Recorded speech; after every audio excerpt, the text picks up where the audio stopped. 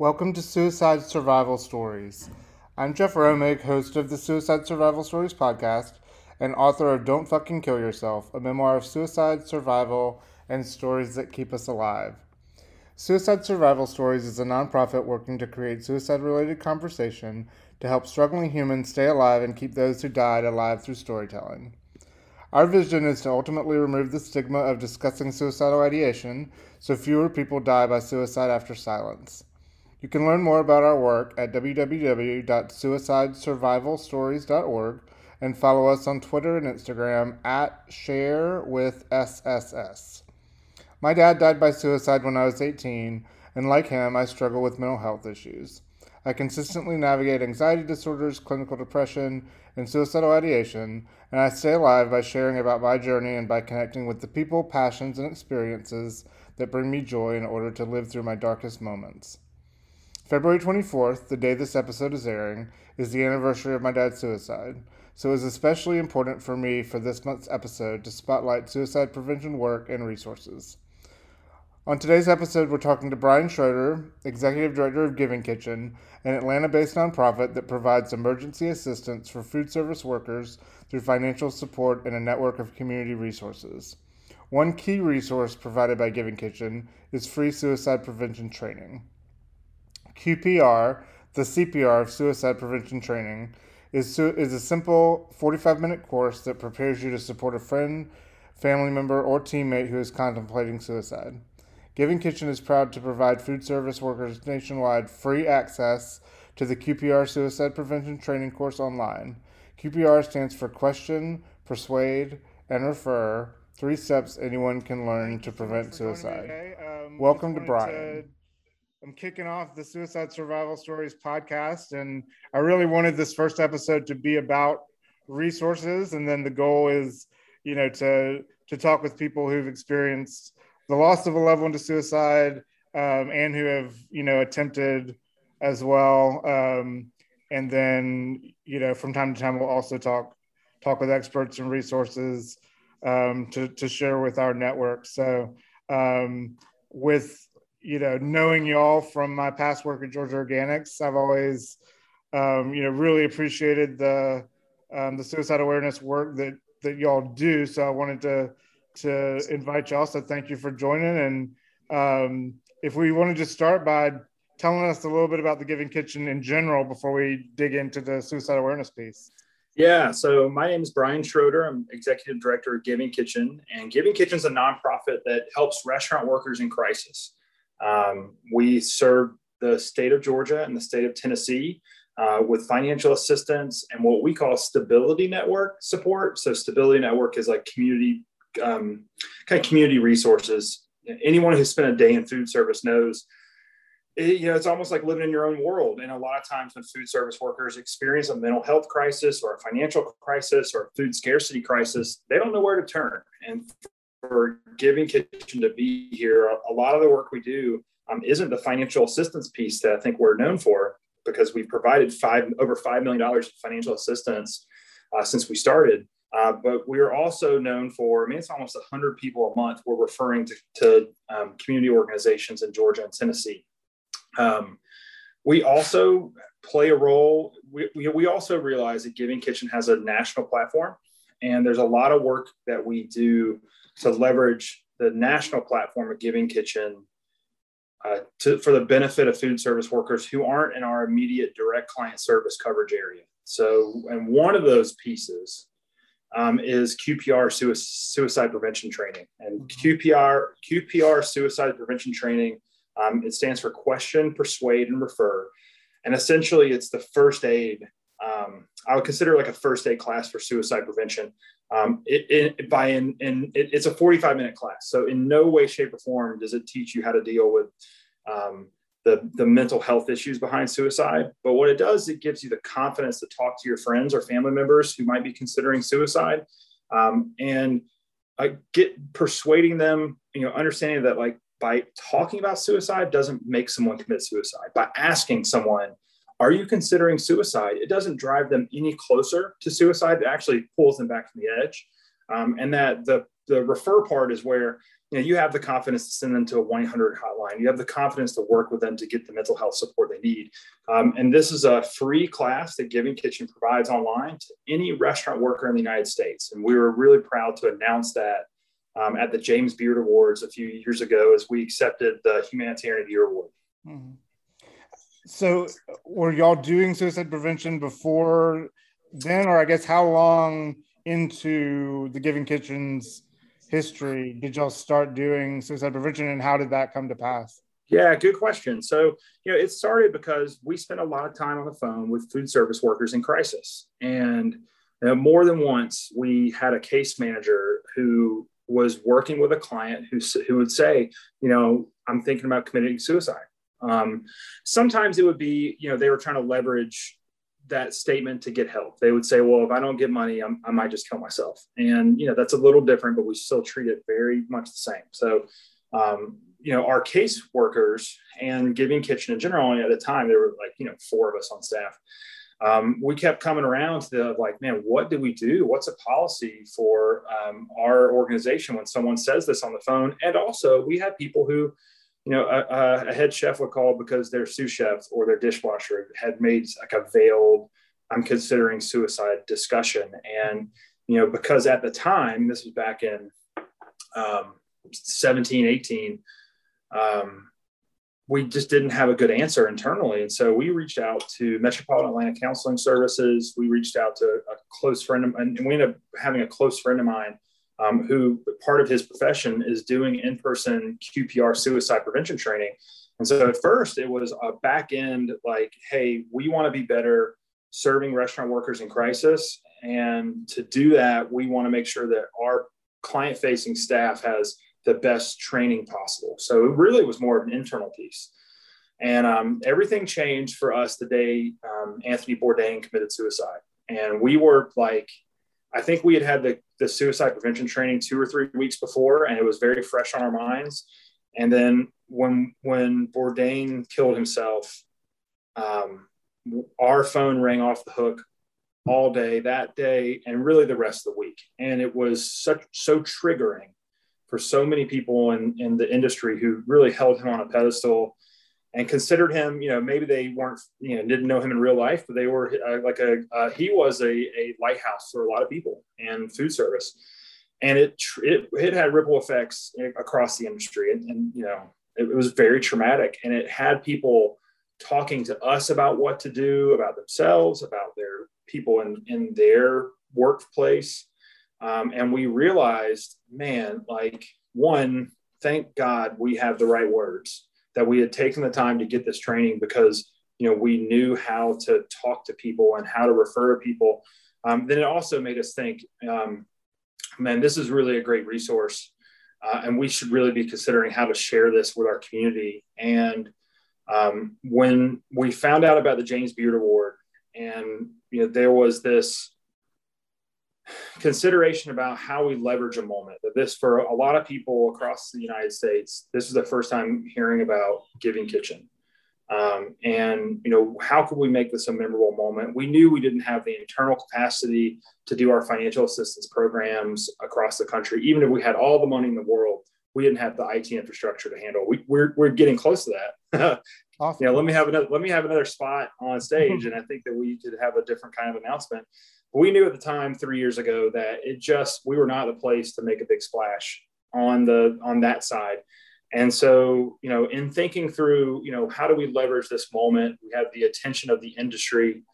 We landed on QPR. And so I cold called to the QPR Institute and asked, would you consider this partnership with Giving Kitchen? Would you reduce the price that was affordable to us? And we will leverage our platform and put suicide prevention training and the QPR Institute on stage with us at the James Beard Awards. And they were so excited about this opportunity. It's a process on their end that's easy. They have the capacity. We just basically give an online code for someone to be able to register and take a class. It takes 45 minutes. And they were like, man, you guys could do hundreds of thousands of trainings, and you could never, it wouldn't exhaust our capacity to train people. Mm-hmm. And so that was a great moment. Really appreciate the leadership and the willingness of the QPR Institute to share what they have with Giving Kitchen with so many food service workers. And within the first week of the announcement, we had people calling to say, because of this training, I heard something I would have never heard before in the voice of one of my teammates. And they were talking about giving away their belongings because they just didn't care anymore. And that was a trigger to me to say, hey, are you considering suicide? And then when the answer was yes, instead of being scared or like frozen, they had the words, and it took my breath away. I know that, this is Suicide Prevention Awareness Month. And so Giving Kitchen is really trying to put QPR back on people's radar, because it is a way to train people in food service to talk about suicide in a way that really can save people's lives. And, it just so happened a few weeks ago, I got a call from a board member at Giving Kitchen, and he had taken QPR a few years ago. He had a teammate who had attempted suicide and was still considering suicide. And he said, Bryan, I know the words, but can you practice with me? And because I had taken it as well, we just practiced together of what to say, and that it's direct, it's not confrontational. It's that they are someone who's loved, and that even just saying, I don't want you to commit suicide. You're important to me, and I want to help you get the help you need. And also know, take the pressure off. You're not in no way, shape, or form are we mental health experts or therapists, counselors, people who can really get you over the threshold. But it helps to know that they have someone in their life who cares about them, and then they're able to, have a list of resources. And before he got on the phone, or before he had that meeting, he had a list of resources ready. And it wasn't just the hotlines, although the hotlines are really important. It should never be, should not go unappreciated. It was people in the neighborhood who were willing to meet with this person and begin a process of, talking about suicide and what kind of the mental health piece to that. And, look, it's not the answer. There's some people who, it won't work for them, but by and large, the more people that have QPR suicide prevention training, and the more willingness to talk about suicide in a direct and open way, it's going to save people's lives. Yeah, absolutely. And I think that, what I've found in my suicide prevention work, and, and in writing my book, is that there isn't one answer. It's about building a toolbox, and, but I do think a lot of the common threads through the most successful tools are talking. And, and I think it's, that's where my hope is that sharing more stories and creating more dialogue around suicide awareness, we'll just continue to build that toolbox, because, everybody's different and everybody's situation is different. And, even in the mind of someone who experiences suicidal ideation, of which I am one of those people, I need different things on different days, And so it's like, one thing's going to work for me on one day, and, one day I need somebody to call me, one day I need to call somebody. Like, it's never, there is no silver bullet for this. And it's, but the more that we can connect and share, I think the better off we are, and the better off the people we care about are, if you're engaging with them. How many folks have taken the course since y'all started offering it? Our goal was to have 1,000 people take within a year. We're shy of that. Part of that is just, you have to keep the pedal, keep beating the drum. So I think we're, the last time we checked, we're in the 400, 500 person range. But it's going to, now that we've continued to grow our network, we know that it's going to continue to become a central piece of what we offer from a kind of national perspective for Giving Kitchen. And so look forward to seeing those numbers climb. And we're also going to begin, it's easy for us to access the database of who takes it. Surveys, data reporting, and we know from the QPR suicide prevention training, they have their own statistics on, I think it's like, for every, it's like 2 out of 10. Oh, what is it? It's a pretty like a staggering statistic. It's like 75% of the people who take the training say they've used it in a discussion with a friend or family, like within a month. So it's like, we know that like the more people we take it, the more likely it is that we're helping to be a part of the prevention of suicide for a food service worker's life. And so, we are going to begin to track that a little more closely and do surveys and actually get more stories to tell that begin to drive the QPR. And we had a program called Take 45. And the Take 45 was, hey, it takes 45 minutes to complete this training.